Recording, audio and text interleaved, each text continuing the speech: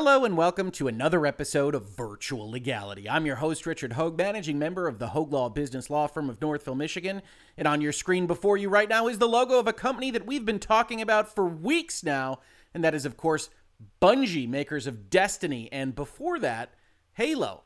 But this isn't a story about their being acquired by Sony or really any acquisitions at all. It's also not exactly the story of Bungie. It might, in part, be the story of Microsoft. In fact, on the thumbnail to this video, that's what we are looking at, is Microsoft being sued. But they're being sued primarily because of their purchase of Bungie. Yes, I assume all of you knew this who are in Virtual Legality, but of course, Bungie has been owned by Microsoft and is soon to be owned by Sony. If they then leave Sony and get purchased by Nintendo at some point in the future, they will have hit the trifecta. But we'll see if that ever happens. It's also not the story of just Bungie and Microsoft, but also the story of Bungie's composer, or more specifically, a composer that licensed music, as he claims, to Bungie. Now, this particular composer, Marty O'Donnell, as well as his music writing partner, we've already covered in Virtual Legality in a different context because he was sued, got into a lawsuit, got into an arbitration over whether or not he could use the music of the Spheres, music that he had composed in part for the Destiny project. And you can check out that video if you're interested. As I say in the thumbnail, it's complicated, so you might want to check that out for more details there. But he's back in the news as he gave an exclusive interview to Eurogamer today.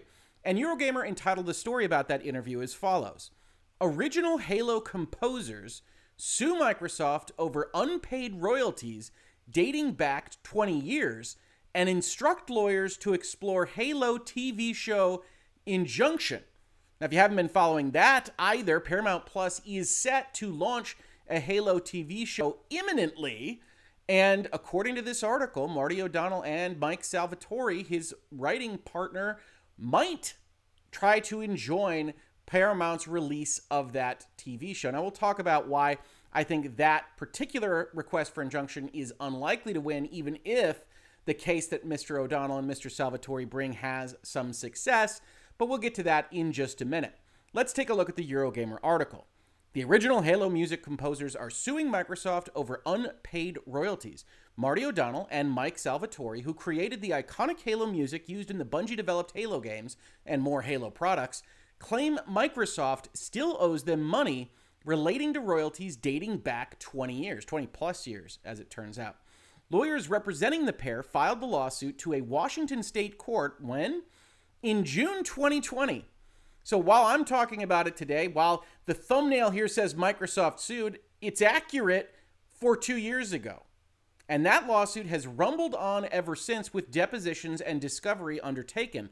A date for mediation is set for next week, but if no agreement is reached, the dispute may go to court. Now, there's a couple of things to note right there before we get into the weeds on the details of this at all. One, this lawsuit was filed a while back, even in legal time. We talk in Virtual Legality about how long it takes legal undertakings to actually occur, and it takes a long, long time. But one thing we can take just from the knowledge that it was launched in June 2020, that depositions and discovery were undertaken, is that this lawsuit was not kicked out at one of the early stages of litigation. We talk about this all the time, of course, that a litigation can be made by one party against another party at any time for any reason. You can file a lawsuit virtually anywhere. But the question after that is, do you have a case at all? Did you file in the right court? Do the things that you say in your complaint document make any amount of sense? And if the answer to that is no, there are both federal and state rules of civil procedure that allow the other party to say, let's not waste our time and legal expense on this, Your Honor. There is clearly no merit in this case, even if you grant them everything that they say in their complaint document. Here, because we now know that this lawsuit is actually years old, we can take on the assumption that it was not kicked out for summary dismissal, and so there is at least the appearance of some validity in the claims made. So for those of you on social media or otherwise coming into my comments or dropping me a note on this saying, I think this has no chance, know that that might be the case. One aspect of this that we can't see is the contract in question, and that's really where all of this is going to turn. But even if that ultimately winds up being the case, it isn't as it stands right now. You don't get to discovery and depositions without there being a chance of winning the lawsuit. That's effectively what the court has held by allowing it to go so far. Continuing with the article, in a recent development, O'Donnell and Salvatore have instructed their lawyers to explore the possibility of blocking the release of the upcoming TV show with a preliminary injunction. Now, we're going to talk about the details here. We're going to talk about the interview here. We, of course, have to take it with a grain of salt insofar as we are getting only one side of the story. Highlighted down here below, Microsoft declined to comment. Paramount failed to respond in time for publication. So we know that Microsoft and Paramount didn't give any extra information on this. It's a pending litigation. Oftentimes, that is wise. I don't generally recommend to my clients they go and talk about these things to an outlet like Eurogamer, et cetera, et cetera. But even though that might be wise, we still get some information from what O'Donnell in particular and Salvatore say in this article. They say, in essence, that they are not getting paid the money they think they are owed. We'll talk about the details there, but to start out with, because Eurogamer highlighted it at the top, the impetus behind this interview, the reveal of this all happening, appears to be that O'Donnell and Salvatore are considering trying to block the release of that TV show, which Paramount and presumably Microsoft have put considerable resources in and are invested in seeing have a high return on investment. Now, you see here the reference to a preliminary injunction. We've talked about that in other contexts here in virtual legality. Generally speaking, in order to win a preliminary injunction in most jurisdictions, you have to show that you have some likelihood of winning on the merits of your case. You have to show that you would be irreparably harmed if you didn't get this injunction, right? That the release of the Halo TV show will irreparably harm you. That the balance of equities weighs in your favor, and that goes to fairness kinds of concepts, and that the public interest also weighs in your favor. That the law and society, in this particular case, doesn't want to see copyrights infringed or what have you, depending on what the contract actually says. Now, I did a little bit of research here, and we can actually go and see that Washington doesn't describe it exactly the same. Washington actually describes something about having an inadequate legal remedy that's kind of irreparable harm, and then says the following: one who seeks relief by temporary or permanent injunction must show that he has a clear legal or equitable right, that he has a well-grounded fear of immediate invasion of that right, and that the acts complained of are either resulting in or will result in actual and substantial injury to him.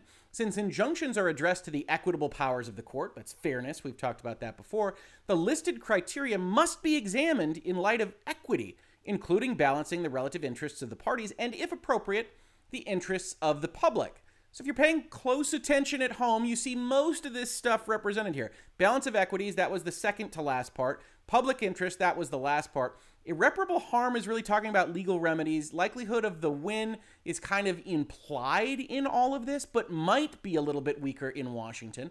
We don't really know, and I can't claim to be a Washington licensed or practicing lawyer, but we start to get that kind of feeling here. We get that the court, in this particular case, didn't grant the preliminary injunction an issue because they were worried about imminent and irreparable elimination. The property owners have an adequate remedy at law in the form of monetary damages. They have not demonstrated they are entitled to the extraordinary remedy of injunctive relief. And the reason I only highlight that for you here narratively is because that's always the difference, right? Regardless of what this says specifically, regardless of what we've looked in the federal context, in the California context, the ultimate power of the court to use its equitable discretion to issue an injunction or a restraining order of this kind is largely premised on this irreparability and, in most cases, the likelihood of a win. Said another way, if we can fix it for you later, we're unlikely to grant you an injunction in the law. That's generally how the courts think of things. And when you see a legal remedy, when you see Washington reference that a legal remedy might be inadequate, what they're talking about there is money. The legal remedy is money. The equitable remedy is forcing someone to do something or not do something. So when they say there's an inadequate legal remedy, they mean, hey, if we don't stop this, if we don't issue this injunction, there's no amount of money we can give after the fact to fix this. Now, assuming that O'Donnell and Salvatore here are getting completely screwed over and stiffed by Microsoft, it is difficult for me sitting here to look at the release of the Paramount Halo TV show and say, well, Okay, let's assume they're right in every argument that they're making, that Microsoft owes them money in royalties for the use of this thing.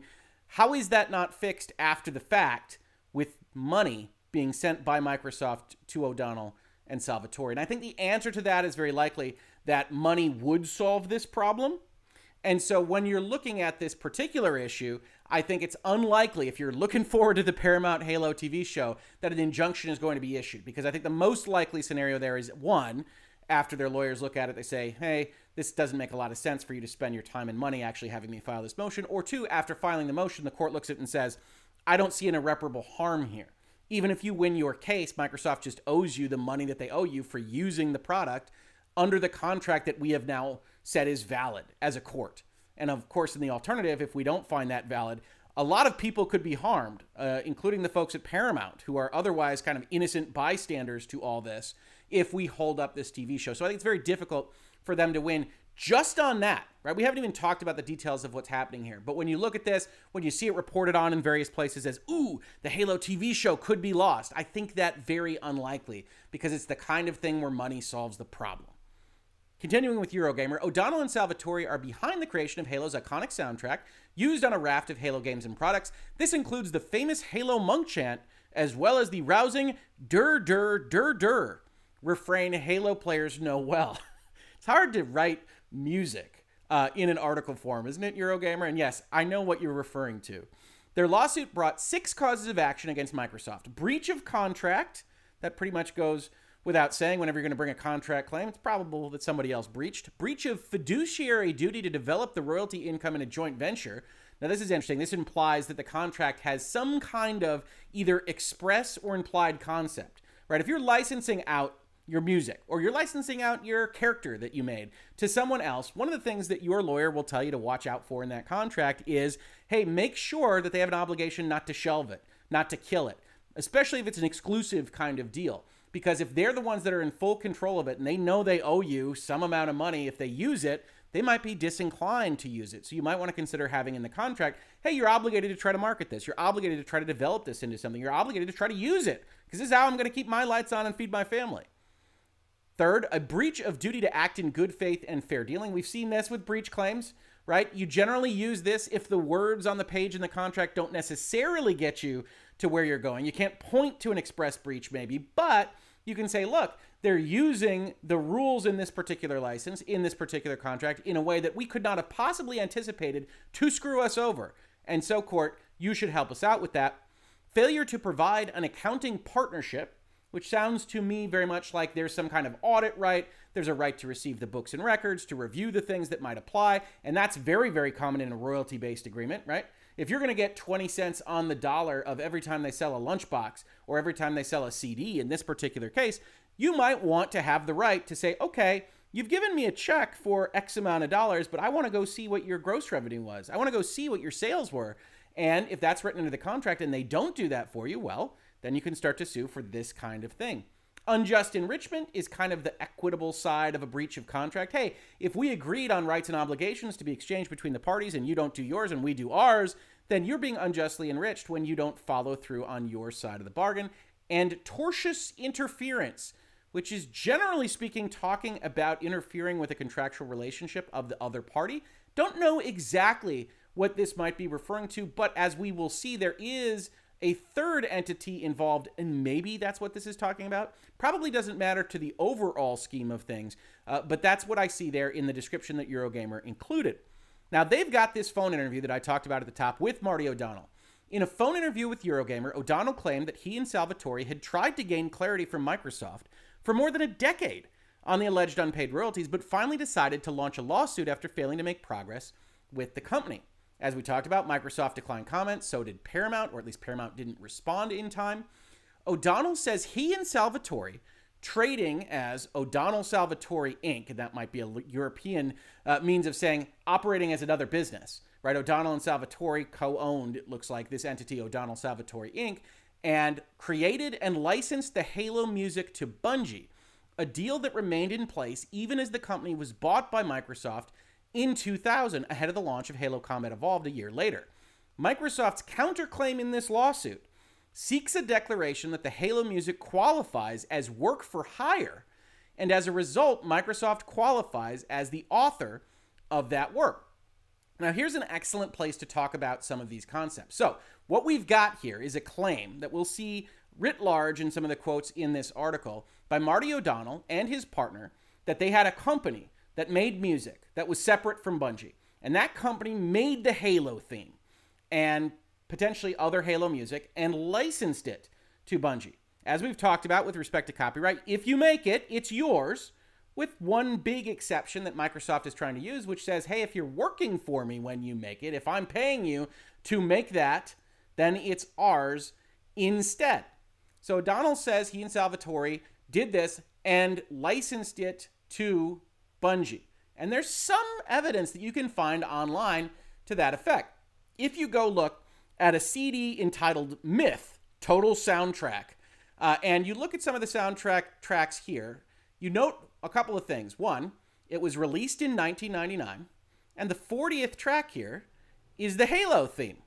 So, as he suggests in his interview with Eurogamer in 1999, there was at least some version of the Halo theme in existence. And if we look further at this, we see licensing language here that we can't quite read in this picture, but helpfully it's also included on the CD itself.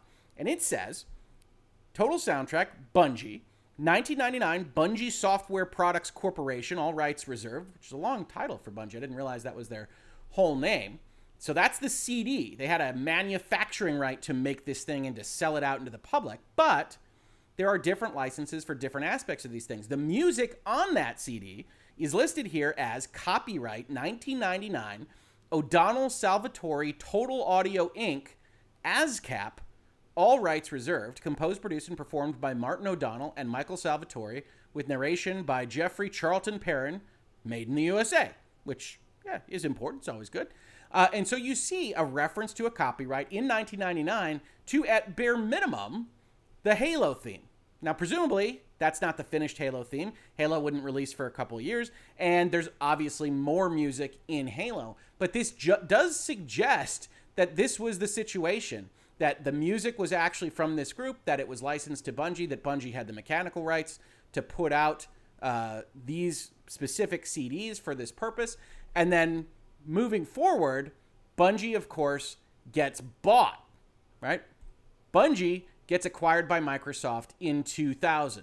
Then they leave, and then they join Activision, and then they leave. And now it looks like they're joining Sony. So, you know, who knows what the next decade will bring for Bungie. But at the time, as we'll see in this interview, that created problems, because whenever you're doing an acquisition, and people ask me, why does the Microsoft Activision acquisition take so long? Why does the Sony Bungie acquisition take so long? Part of it is that regulatory infrastructure we've talked about so much in virtual legality. Part of it is logistics. Part of it is when you're talking about a giant company, they're going to have contracts up the wazoo, and you have to read through them, and you have to figure out what they do, and you have to figure out who they notify, and you have to figure out what you bought or didn't buy, right? Now, Microsoft argues against this. Microsoft says this is a work made for hire. They say, if we look at the Copyright Act, we can have a work made for hire where the author is not the individual who made it. It's not Marty O'Donnell. It's Microsoft. There are two situations in which a work made for hire is produced, according to the Copyright Office. And this is broadly correct. Obviously, courts have different interpretations of these various things, but this is broadly correct. One, when the work is created by an employee as part of the employee's regular duties, right? If you're signed up to an employment contract, you're getting a salary from your employer, and you make something, then the law looks at that and says, yes, you got paid for that as an employee to make that thing, and so that thing is actually your employer's. Or two, when a certain type of work is created as a result of an express written agreement between the creator and a party specially ordering or commissioning the work. So here, you have something that might be more likely in this context, something like a consulting agreement or a custom development agreement. You might see that more often in technology and software, right? Where you say, hey, we're going to pay this big chunk of money. We want you to develop this thing for us. You're not our employee, certainly. We're not paying you health benefits. But when it's made, we will have paid for it, and we need to say in that contract this was a work made for hire. And you can get into these arguments about these various things. As part of that, you'll also say it's assigned in general in the contracts, but that's what the fight is over. Now, certainly, you can't have a work made for hire, whether commissioned or employee, on something that was made before you had any relationship to the work in question. But you might be able to argue it going forward from there. The iterations on it, whatever music might be added to that. So that's one of the ways that these kinds of fights can get messy. Now, O'Donnell and Salvatore, as Eurogamer puts it, disputes this. It was never work for hire. It was always a license deal. So that's what we did with Halo. With the first Halo music ever, that was written and recorded in 1999 for the first time. It was licensed. Bungie didn't get bought by Microsoft for over a year. But in May 2000, O'Donnell becomes a Bungie employee working as the studio's audio director. Salvatore remains independent, working at O'Donnell Salvatore. O'Donnell also remained part of O'Donnell Salvatore Inc. So he's an employee at Bungie. He's also a owner, presumably, of O'Donnell Salvatore Inc. So we're creating some tough legal situations for the court to unravel some 22 years later. Next quote, but at the time, the Halo music for this very nascent beginning thing called Halo was still owned by O'Donnell Salvatore and licensed to Bungie for both 1999 and 2000. Again, these are Marty O'Donnell's claims. On day one of signing my employee contract with Microsoft now, I wrote this addendum at the back where you're supposed to. And I said, by the way, the Halo music up to now is licensed. It's owned by O'Donnell Salvatore Inc. I'm an ASCAP, American Society of Composers, Authors, and Publishers composer, and that's the way it needs to be going forward. And I told them, look, what you bought was a license deal for this music. They never had an internal composer who wrote original music as an employee, so this was all new for them too. And so I was like, hey, if you guys can't handle this, no harm, no foul, I'll go back to Chicago and, maybe I can freelance this stuff. I don't know. But they said, okay, we'll let you do ASCAP music and we'll deal with the license later on the music because, how much of this music is going to be used in Halo?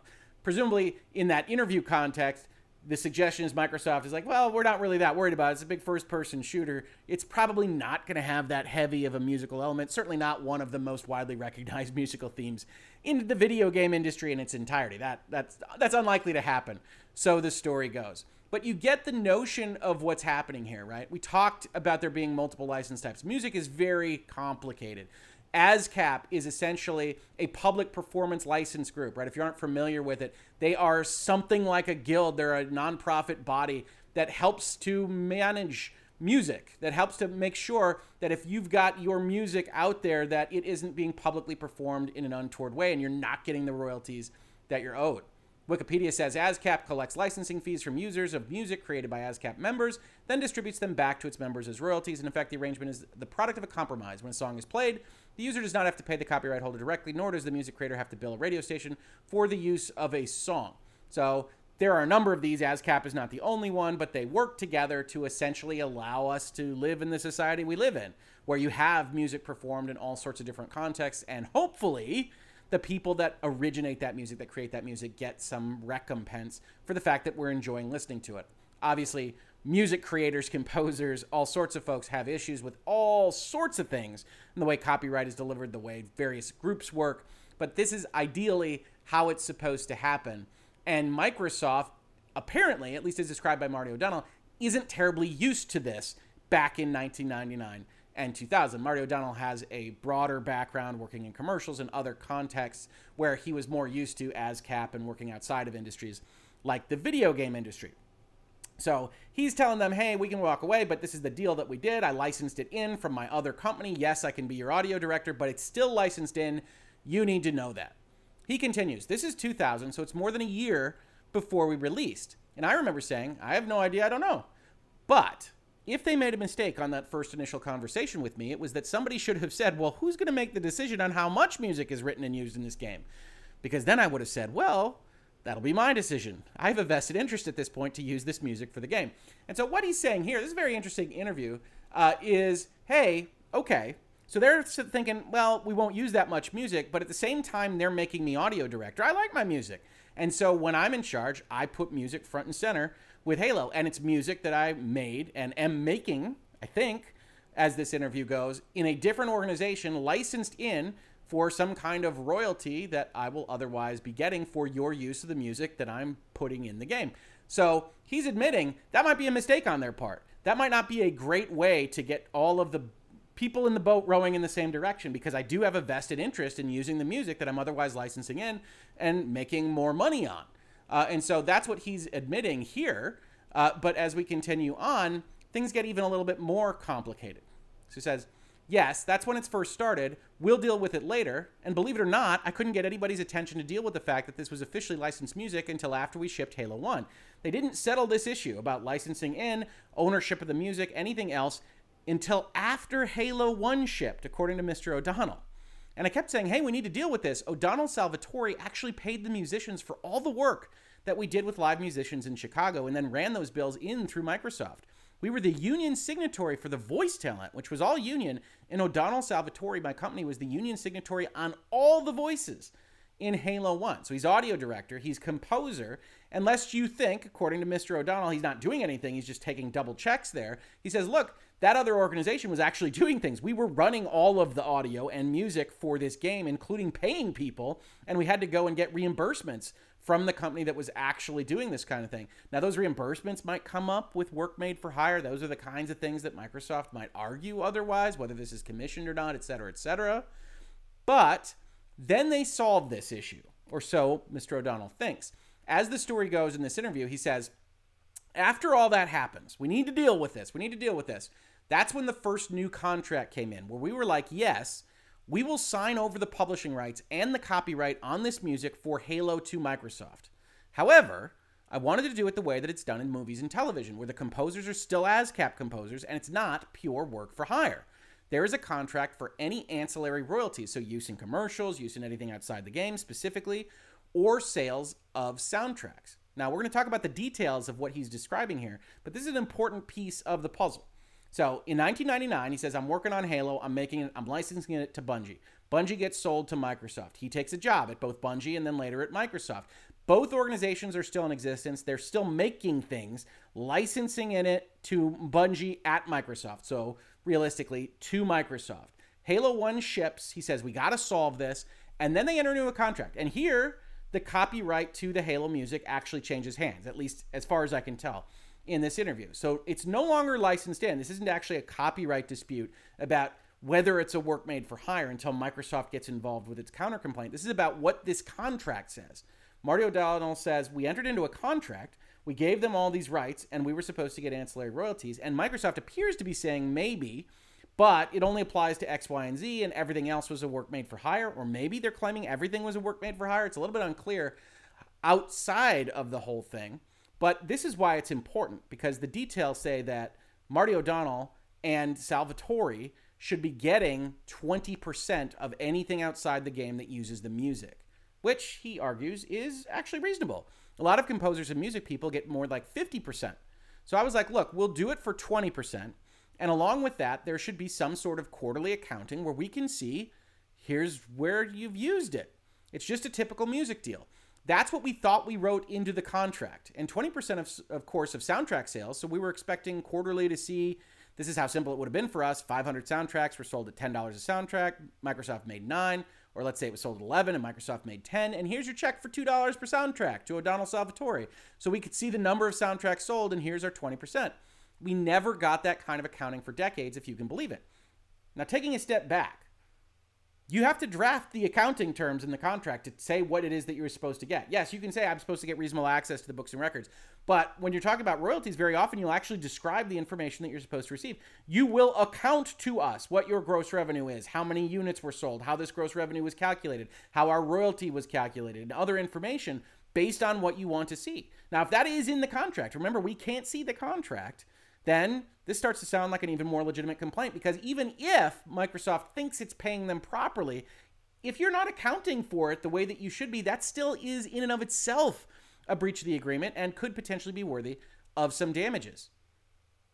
Eurogamer then continues saying, O'Donnell claims he didn't want to make too big of a stink over the royalties issue while still a Microsoft employee because I wanted to keep my job, which does check out. And you might be considering, hey, what about the statute of limitations for something like this, right? And it could apply. I, again, don't pretend to know Washington's statutes of limitations for contract breach, but remember, the complaint is essentially continuing. It's ongoing. Halo Infinite released last year. Halo on Paramount Plus is set to release this year. So when you talk about these things, if there is a breach, if there are royalties to be owed that Microsoft isn't paying, then this is actually a conversation about what's happening in 2022, 2021, 2020, rather than just what happened in 1999 and 2000. We're just trying to get them to do this thing that we thought everybody agreed to 20 years ago, O'Donnell said. O'Donnell said he and Salvatore have received royalties from Microsoft on a quarterly basis over the years, but the payments were not connected to accounting that showed, for example, how many units were sold or any deals done, which is exactly what we just said. And then the check we would get seemed like, okay, if this is 20%, then it doesn't seem like Microsoft is really making much money. So we would say, could you guys tell us what the numbers are? And then they just wouldn't. But sure enough, 4 months later, you would get another little check and just, here's your amount. But it wasn't connected to anything. This is another important part of the story, right? They're not accounting in the way that O'Donnell expects here, but they are paying something, which in and of itself is indicative of the fact that Microsoft believes there's something here that they owe money for. Big giant corporations, even though they can lose $1 billion in the couch cushions, don't generally like to just send checks out when they aren't otherwise obligated to. So this is a part of the kind of conditional evidence that you might show to a court in this situation. Say, hey, look, they paid us some, but they were paying us for something that they weren't otherwise explaining. So we think there could be more there. We're not quite sure, but we need to do that accounting in order to figure it out. And so they continue. It just seemed to us like, well, wait a minute. What about Halo 1 Anniversary? You guys did a whole new soundtrack. Then you did a whole new compilation. How much did you make on that? And what happened when you did the anime and these other films that you did, which are ancillary? They're not the game. They're ancillary to the game. They did tons of different films that had the music in it and video projects and stuff, and we never saw any accounting on that. The ongoing lawsuit is, according to O'Donnell, currently about working out exactly how much money is potentially owed before setting a dollar amount for damages. It is not, O'Donnell insisted, a claim of ownership over the Halo music. As we talked about, reading through this interview, looking at this entire topic, it seems like everybody's in agreement that the copyright to the Halo music was transferred over sometime after the release of Halo 1 under a contract that was, according to O'Donnell, supposed to get his composing entity royalties based on their use of it outside of the game. The fight on that is essentially, hey, how much money should that be? What should it apply to? With Microsoft's counterclaim suggesting, at least as referenced here in the Eurogamer article, that Microsoft believes it shouldn't actually attach to every bit of Halo music. So there's a fight there. The Halo theme would seem to be a pretty important component of that fight. We show that it's made before Microsoft even gets involved. And this is the kind of thing that happens that means you don't get out of court very quickly, right? This is all a mess.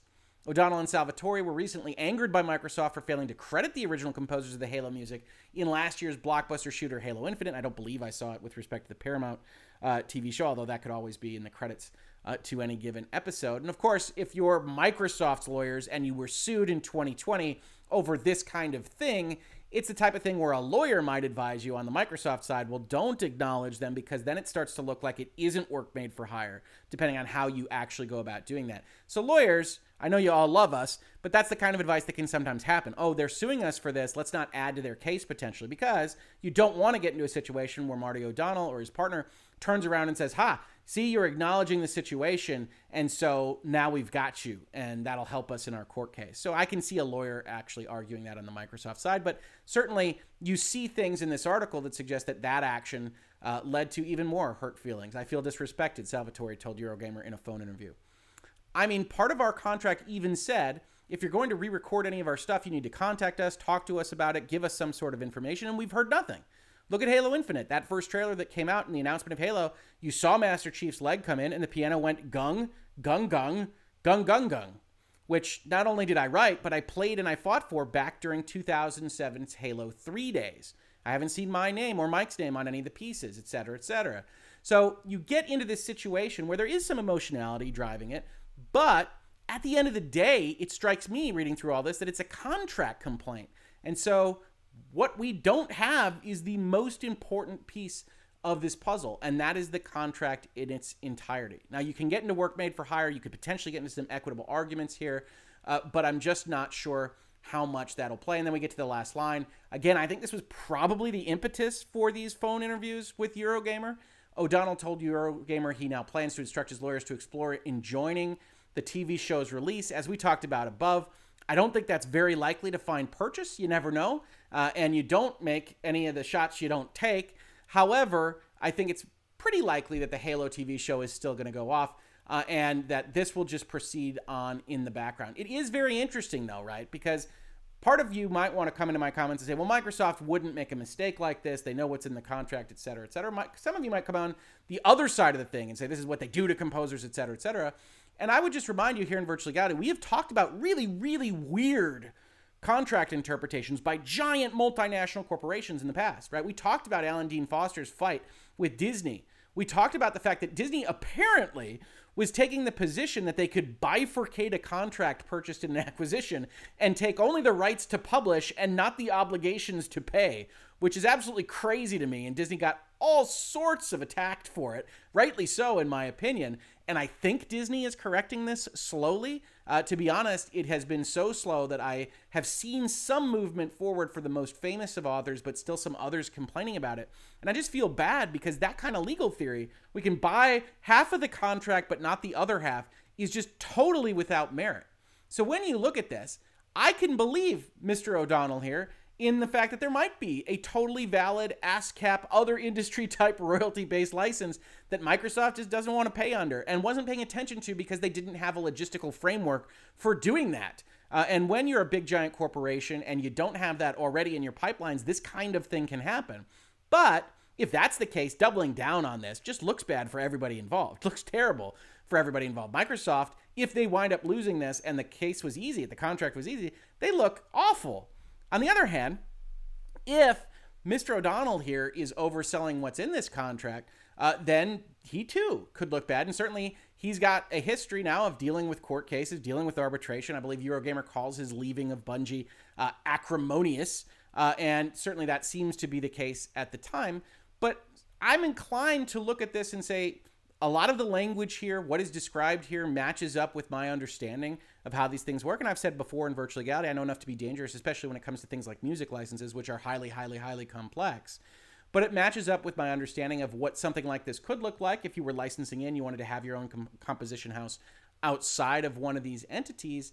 And I think there's some value here at the end here saying, well, look, Microsoft effectively didn't know what they were doing, especially in 2000. And that also rings true to me in certain respects. So what do you think?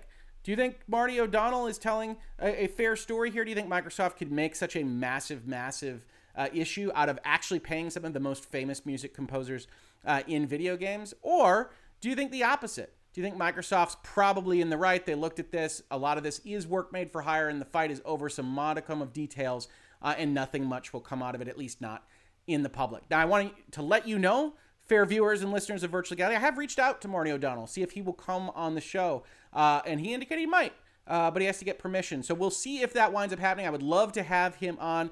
Let him know in the comments here. Ping him on Twitter that you'd love to see him in this space, because I'd love to talk to him about these things, potentially the other stuff that he's got going on as well. Otherwise, this has been Virtual Legality for today. If you enjoy talking about the business and law of video games, software, technology, pop culture, and everything that you or I might otherwise be interested in, please consider supporting the channel. We cannot do it without support from viewers and listeners like you. We've got a Patreon. I think we've got some wonderful tiers. I might be looking at expanding or changing some of those tiers in the very near future. Also, Sundays at 11 a.m. Eastern here in the United States, join me and the crew at the Seasoned Gaming Bitcast. We're already up, I think, almost 1,000 subscribers in the past few weeks. If you like this kind of discussion, intellectual, analytical, please come join us over there. We're going to have a 2-hour podcast every Sunday. It's a fantastic time. I think you'll like it. Otherwise, just subscribe. Tell your friends we're here. Share us on Reddit and Twitter and Facebook Gaming or wherever else you might find yourself. Every little bit helps. YouTube know that we exist, and when YouTube knows we exist, it's far nicer to sending our videos all around all by itself. Thank you so much for checking this out. If you did check it out on YouTube, and if you listen to it instead as a podcast, thank you so much for listening. And I will catch you on the very next episode of Virtual Legality. Virtual Legality is a YouTube video series with audio podcast versions presented as commentary and for education and entertainment purposes only. It does not constitute legal advice and does not create an attorney-client relationship. If you have legal questions about the topics discussed, please consult your own legal counsel.